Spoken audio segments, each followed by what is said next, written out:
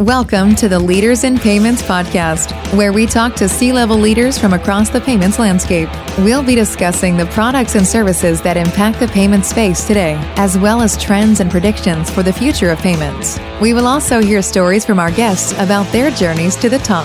I've definitely seen, as a woman in business and being in a male-dominated industry, in always being the only woman in rooms full of men, that sometimes we feel like we have to fit into a mold that we're not. And I always like to say, I'm not a man in a skirt. And so I want to be who I am. I want to feel authentic in my leadership, in my style.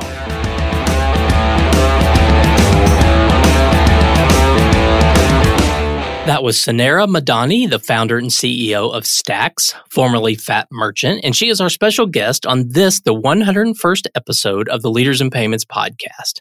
I'm honored to have her on the show as the second guest in the Women Leaders in Payments Month, sponsored by American Express. Sanera was raised by immigrant parents who were also entrepreneurs.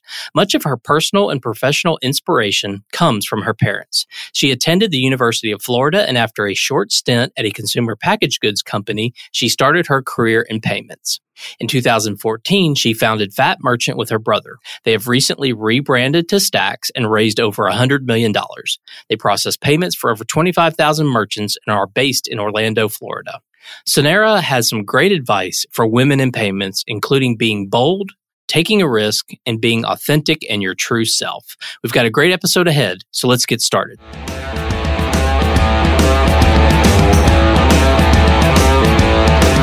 Hi, Sanera, and welcome to episode 101 of the Leaders in Payments podcast, and more specifically, the second episode in our special Women Leaders in Payments month. So thank you so much for being on the show today. Thank you so much for having me, Greg, and congratulations on passing the 100th episode mark. That's quite a milestone. Oh, thank you so much. Well, first, start off telling us a little bit about Stax and your current role there, and then we'll just rewind from there and talk about your journey and how you got there. Absolutely. So Stax is a payment technology company that I founded in 2014. It was formerly known by the name Fat Merchant. So if those in the payment industry that are listening in today may recognize us as Fat Merchant, we recently went through an incredible rebrand, which I'm happy to share why a little bit later. But Stax is a payments platform, and we are just a tech disruptor in fintech, and we offer payments to three different customers. So one, we serve small business, large business, and SaaS companies. And we are direct to our customers, so direct to consumer on the small and large business through our payment platform called Stax and Stax Pay, where we do omni-channel payments, just incredible analytics, and just a really robust small business management platform with payments at the heart of it. And further, our technology expands through our API for software partners, SaaS companies in particular, to provide embedded payments, integrated payments, so that they can serve their customers with an all-in-one payments API. So that is what we do. And we started in 2014. We are now doing $10 billion in payments, raised over $100 million in venture capital. We have over 200 employees, and we are headquartered in Orlando, Florida. Okay. Well, where did you grow up, and what was your life like growing up? It was an amazing childhood. I actually have a very unique childhood. My brother and I, who actually run the company together, Sal Rematula, who is my co-founder, partner, and sibling also. So we actually grew up in Dallas, Texas. We are children of immigrant parents who immigrated separately, but met in America. They immigrated here from Karachi, Pakistan. So they were entrepreneurs out of necessity because education wasn't a privilege that they had. And so we just grew up in an entrepreneurial household where my parents had pretty much every small business imaginable under the sun, and that our family as a collective unit operated.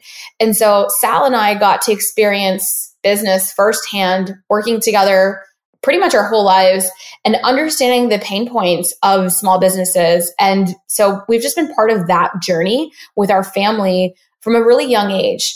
Sal and I moved a ton because my parents, as I mentioned, were serial entrepreneurs and were on the pursuit of their American dream.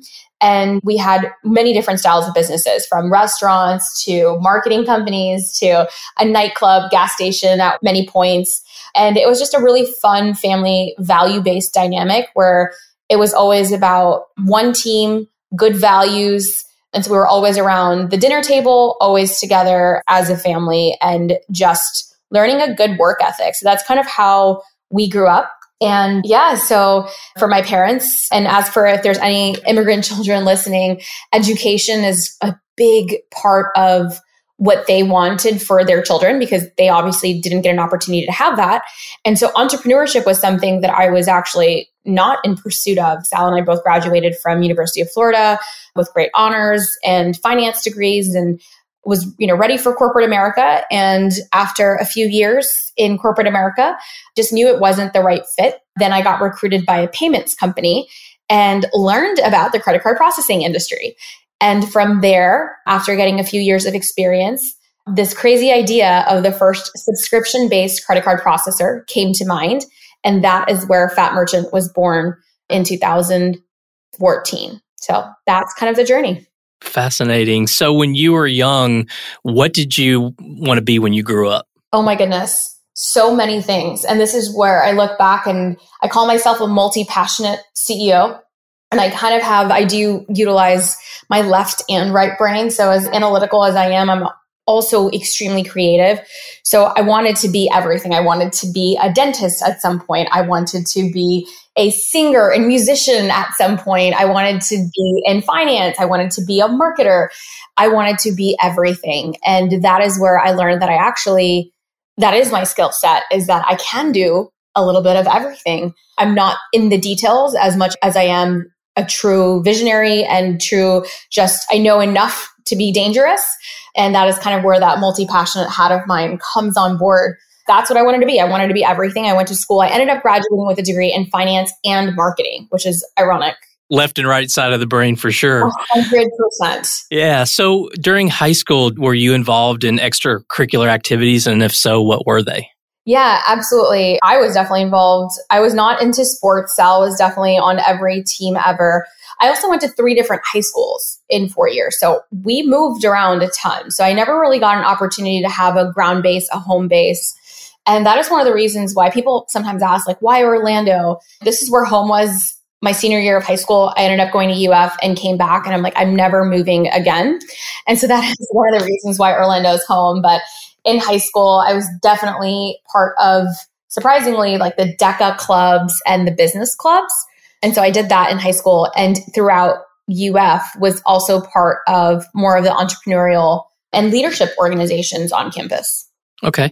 And you mentioned you went to University of Florida and you majored in finance and minored in marketing. So what was that entire college experience like? It was an incredible college experience. Go Gators. I got to experience, I think, 3 national championships in 4 years of my college experience. I got to study abroad for 6 months. I was definitely very involved and utilized my 4 years to the max. I did have 2 double majors. So as I mentioned, marketing and finance. And I also got a minor in leadership. So I did a ton in school. I think I would have stayed in school forever if I could at UF. And so I had a really great college experience. Awesome. So what was your first job after college? Okay, so it was 2009 and there was obviously a major crisis in the nation. And I had every internship, every summer I had an incredible internship. And when it was time to actually graduate, every single job offer from the internships that I had weren't hiring. They were laying off because of the recession. And I got recruited by a consumer packaged goods company. And it was either this job in territory sales management, which I had no idea what territory sales management was, and or a supply chain engineer, which I had absolutely no engineering background. So those were my 2 kind of job offers that I had on the table. I decided to choose the consumer packaged goods company.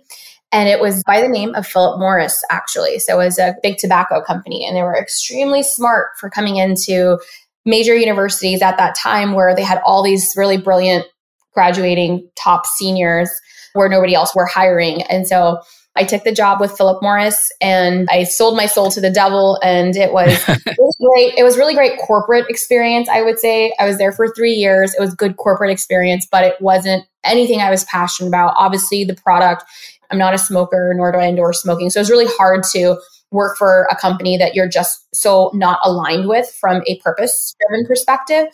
But I do look back at my career and say everything happens for a reason. And I do think that experience was necessary for me to, one, understand big corporate America, understand how to navigate, especially first job out of college, and how to navigate having a boss and showing up on time and having a chain of command and just so many things that good corporate positions teach you how to navigate. And so I think that was really great. I also had a really incredible manager who I'm actually still in touch with, who just became a really good mentor of mine, kind of as my first real mentor, I would say. And from Philip Morris, what is funny is I got recruited by the payments company and I thought, okay, this is going to be fantastic because I could finally I have sales experience now. I get to pair this with my degree in finance. And 6 months into the job, I learned that I hated selling payments more than I hated selling tobacco. And I knew there was something wrong. And it was the industry. I mean, it was just been done the exact same way. It was controlled by the banks. I mean, this is back 2012. And so it's almost a decade. And Greg, you know how much the payment industry has evolved in the last decade. And so I got to kind of be part of that story. And I'm just so proud of our industry today and all the disruption and all the tech. And that is kind of how payments found me. And I say, you don't find payments, payments finds you. And so that's how I got into the payments industry. Awesome. Well, we're going to dive deeper into that in just a minute. But right now, what I'd like to do is pivot away from this discussion a little bit. And I'm going to ask you some rapid fire questions. And I'd like for you, where possible, provide one-word answers just to help our audience get to know you a little better. And then we'll jump back into payments, into your career, and into leadership and payments. So tell me when you're ready. Ready to go. Okay. What was your least favorite subject in high school? Chemistry. What is your favorite board game? Monopoly Deal. It's not a board game, but it is my favorite game. And any CEO listening or any business person, you have to learn to play Monopoly Deal. It is so much fun. Okay. If you could have any superpower, what would it be? I already have it. I call it the it factor. My dad always told me and my brother that we have it. And it is just this level of confidence, this feeling, this we can accomplish anything and just kind of go for it mentality. And he used to call it our it factor. And so he's in heaven right now, but I have my superpower, which is the it factor. Awesome. Team iOS or Team Android? iOS. What is the most used app on your phone? Oh my goodness. That is a tough one. I would say it's Gmail, but I use Superhuman now, which is a really cool email app. So email would be the first one. And then Slack, which is communication, would be the next one. And then if you're asking for a fun app that's not business, it would definitely be Instagram. I have a pretty large Instagram social following. So I like to do a lot of content for women CEOs. So those are my apps. Awesome. If you could time travel, what period would you go to? That is a great question. I would go back to, the first thing that comes to mind, this is so strange, is Egyptian history. I don't know. I was obsessed with like the Egyptian gods and goddesses when I was a child. So I don't know why that comes to mind. That's a cool answer. Dog or cat? Dog. Would you rather be able to speak every language in the world or be able to talk with animals? Every language in the world. Okay. If there was a movie about your life, who would play you? That's a tough one. Jessica Alba comes to mind. She is an incredible female entrepreneur, unicorn in her space. She is also a brown girl and just on a mission to empower women. She happens to also be an actress. So I would pick Jessica Alba to play me. Okay. Vanilla or chocolate? I am so boring. It's vanilla. I am vanilla. Okay. And I'm actually real vanilla in real life. Like I'm not a flavored, maybe black cherry is like my other flavor. My family is all dark chocolate, but vanilla and black cherry. Okay. All right. Well, that was the 10 questions. That was a lot of fun. I appreciate you doing that. Those were good. You got me. That was good. All right. Well, let's jump back to your career a little bit. And I think you've covered some of this, but maybe tell us a little more about why you decided with your brother to start Stacks, or at the time, Fat Merchant. You were in the payments industry, but you must have seen something that you wanted to do differently or better, or something that drove you to want to start a company as opposed to continue to work for a company. So could you kind of tell us a little bit about that? Absolutely. It was really around transparency for the small business owners. I mean, when I was working in payments, it's just very highly, and it still is very highly commoditized business. And there wasn't a lot of value add for the business itself. And so our journey really started with the small business in mind. And it's definitely evolved. Our story has evolved so much over the last 7 years. But it really started with that business owner in mind and with my parents in mind and things that we wish we had. And as a finance and data nerd, the transactions flowing through that little black box were just kept in that little black box. And I couldn't understand why we weren't doing anything meaningful with that data.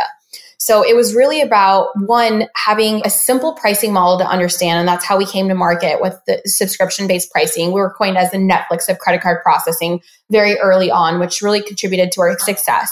But what really, I think, catapulted that was the value-based, actually getting meaningful data out of that little black box or that invoicing platform or the QuickBooks, and bringing it all together into a single unified place to save that business owner time and actually help them drive better, faster, smarter decisions about their business. Because payments are the heart of every business.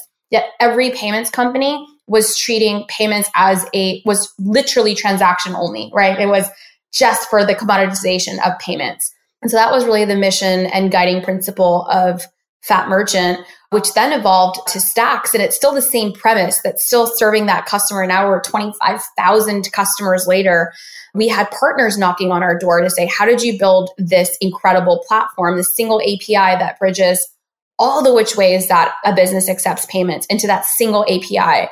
And so then we decided about 2 years ago to open up our solution and our API to partners and to software companies to do embedded payments, because we have a thesis that all software companies are actually payment companies. They just don't know it yet. And so that's really the journey of Stacks. And where that came about was we wanted to be a pioneer and to be the payment stack for all organizations. And now positions like Chief Payment Officer is in every single major company. And it didn't exist maybe not even 5 years ago. And so as we think about things like a marketing stack, a tech stack, there is going to be something called a payment stack. And that's where Stacks comes from. And that evolution from just being about that small business and the merchant, which that's where we started. But that journey has evolved into being the payment stack for small business, large business, and SaaS companies worldwide.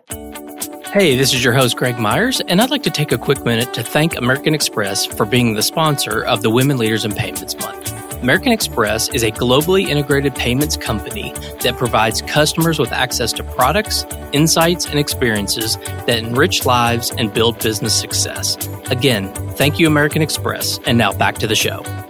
As a leader of a fast-growing company, raised a lot of money, I'm sure hiring at a high rate of speed, what are some of your guiding principles? Oh, I love this question. I would say it's our core values of the company that actually have not changed since day one. And they are just embedded in every single thing that we do. Number one, and it's funny, there's been so much evolution of the company, but this is where we refuse to change, which is our guiding principle, which is getting shit done. That was like the number one core value of the company. There is no job, big or small. We all really operate with, it's hyper growth. It's really fast. We call ourselves a rocket ship, and you have to have that get shit done mentality. That is just plain honest truth. We're growing at 1,000% year over year. I mean, this kind of growth is hard. And you have to, you're around 8 players. And so that mentality is definitely something that we have as a company. Number 2, it's one team. And this kind of goes back to the value-based household that my brother and I grew up in. It's a familial business. Like our team is our family, and we kind of operate as this one team unit. We're about 200 strong now, but this core value, I've never seen an organization that truly values team over self. It doesn't matter if it's in sales, marketing, technology, product. the entire company really operates with a one team mentality.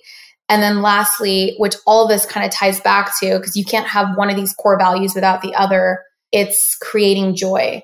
And this was something that I was lacking in working for my previous companies. And I never felt like I went to work with that purpose that I was telling you about earlier, Greg, the mission centric, that I felt I was part of something bigger than just myself and I was making an impact and really creating joy, not just for our customers, but really creating joy for each other as a team. I want to walk in through those elevator doors every day and feel like I'm happy to be at work, and we're creating joy for our team. We're creating joy for our vendors, our partners, just anybody who comes in contact with Stax, just having that really we call the best damn experience. And so that is something that is a core value of ours as a company. And so those three things have really been our guiding principle from day one. And it's incredible to see us 7 years later with those exact three things. And it's not just a core value that's written on the wall. It's something that we actually do live and practice each and every day. So this next question is kind of two parts. I think I know the answer to the first part, but I'm going to ask it anyway, is who inspired you along the way and why? That's part one. And then part two is, do you have mentors today? Did you have mentors in the past? Do you have mentors today? So talk about who has inspired you and why. Yeah, I think that there are many people that have inspired me along the way. And I think if you say, I think you know who, it's definitely my family. I'm obviously very passionate about my family, and just their background and where my parents came from was absolutely nothing, and what they sacrificed. And I don't take that lightly. I'm standing on the shoulder of giants, and it's something that I want to ensure that we continue to carry on and make a really big impact, because there was a lot of sacrifices that it took to allow us opportunity to really just be anything we want to be. So I would say that my parents' journey is definitely very inspiring for myself. And I do have many mentors, and I wish I had more female mentors. That is something that I do wish that I wasn't. Like, there aren't a lot of women. I didn't know, Greg, that you can even build $1 billion business. Like, I didn't even know that this is possible. And the unicorn is on the horizon for us, and it's really exciting. And now that's one of the reasons why I share my journey so publicly. You know, I have a podcast as well. It's called CEO School, because I didn't go to CEO school. And I never saw that women could go build businesses this big. And I didn't know that there was so much potential in the scale that I had for the company, how to raise venture capital. I didn't go to CEO school. And so I definitely had to have mentors along the way. And one of my mentors, I don't know if you've ever interviewed him, you may have, is Asif Ramji. He is an executive at FIS and chief product officer. And he was the CEO of Paymetric. His company was acquired by Vantiv and then WorldPay. And then he was a WorldPay exec to an FIS exec. And he has just been part of our journey from pretty much day one. And we got connected in a really strange way. I guess stars aligned. And he really did take Sal and I under his wing to help mentor and shape us, particularly not only as executives, but particularly in the payment space, and has truly just become a dear friend. So that is one of my mentors that has really contributed to the success of Stax. Okay. I have not interviewed him, but it sounds like someone that I should reach out to. Absolutely. Okay. What is one or multiple characteristics that you believe every woman leader should possess? I think a characteristic that every leader should possess, whether woman or not, and that's what I think we have to change, is just being authentic to who you are. I've definitely seen, as a woman in business and being in a male-dominated industry, in always being the only woman in rooms full of men, that sometimes we feel like we have to fit into a mold that we're not. And I always like to say, I'm not a man in a skirt. And so I want to be who I am. I want to feel authentic in my leadership, in my style, and lean into that versus trying to lean into any sort of masculine energy or needing to be a certain way or talk a certain way. And sometimes we as women are expected to be that way, or we're deemed as weak.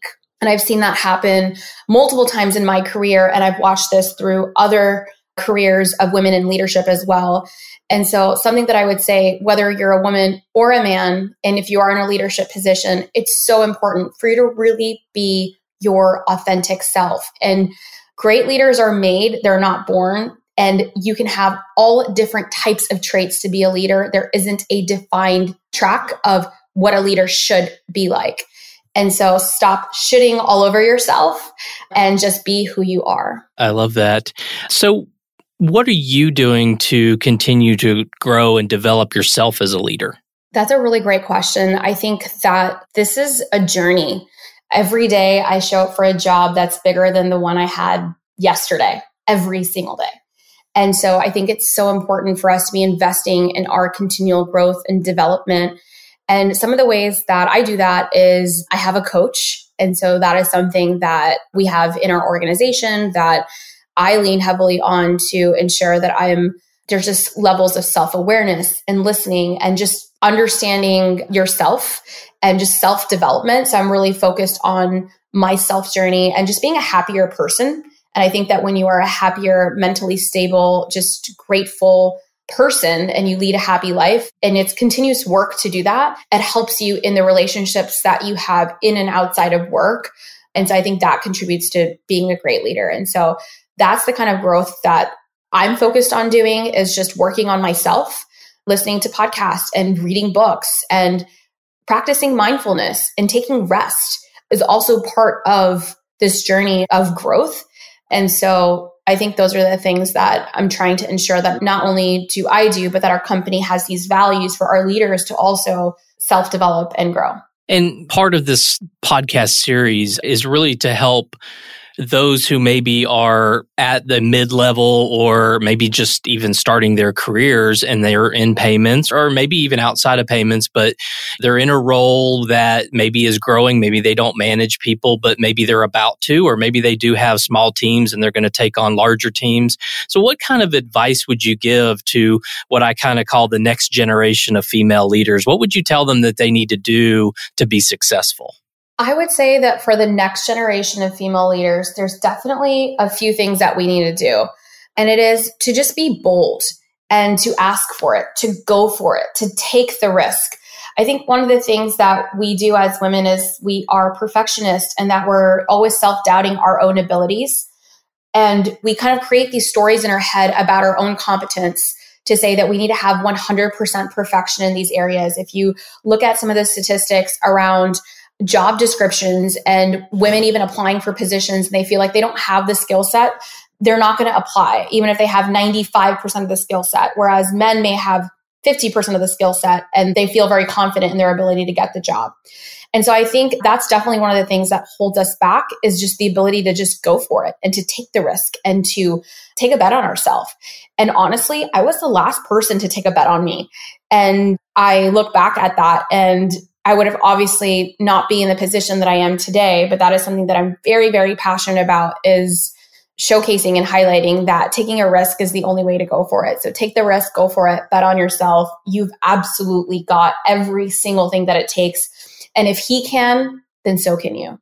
You talked a little bit about this earlier, but I want to go back to it, is looking at the payments industry as a whole. How do you think we're doing regarding having female leaders, whether that's CEOs, C-level executives, upper management? How do you feel we're doing there? And then what else could we be doing or should we be doing to make that better or sort of take it to the next level? I think if we ask ourselves honestly, we're doing a really shitty job.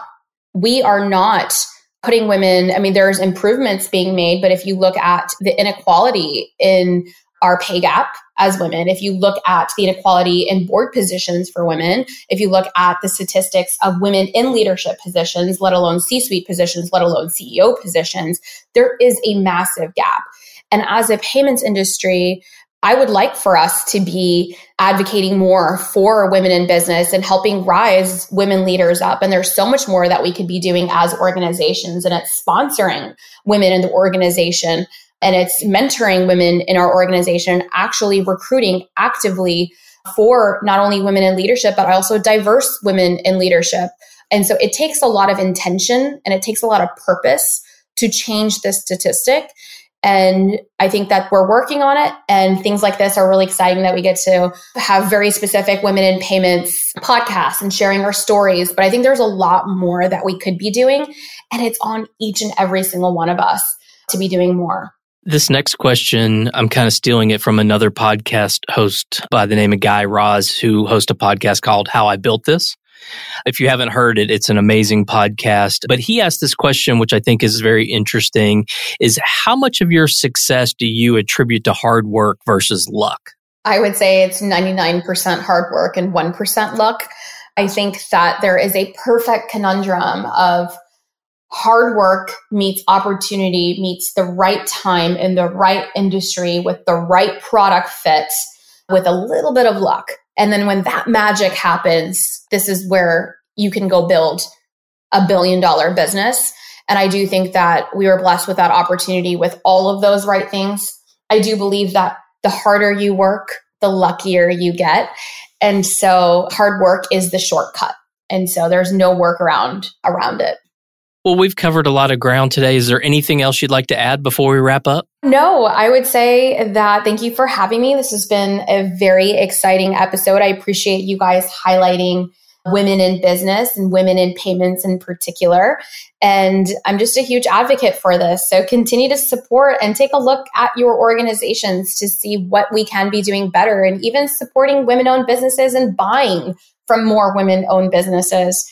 And so I think it's an exciting time, and I appreciate you having me on. This has been super, super fun, Greg. And if you guys need to learn more about Stax, you can head over currently right now to fatmerchant.com, and it will be staxpayments.com in the near future. We're completing this rebrand by the end of the year. So I'm very, very excited about Stax and the future of our growth. Well, congratulations for everything you've accomplished, and wish you the best of luck in your goals, and just wanted to thank you for your time. I know you're very busy and your time is very valuable. So thank you again for being here. Thank you, Greg. I appreciate it. Bye, everyone. And to all you listeners out there, I thank you for your time as well. And until the next story. Thank you for joining us this week on the Leaders in Payments podcast. Make sure you visit our website at leadersinpayments.com, where you can subscribe to the show and where you'll find our show notes. If you enjoyed listening, please share on your social channels as well.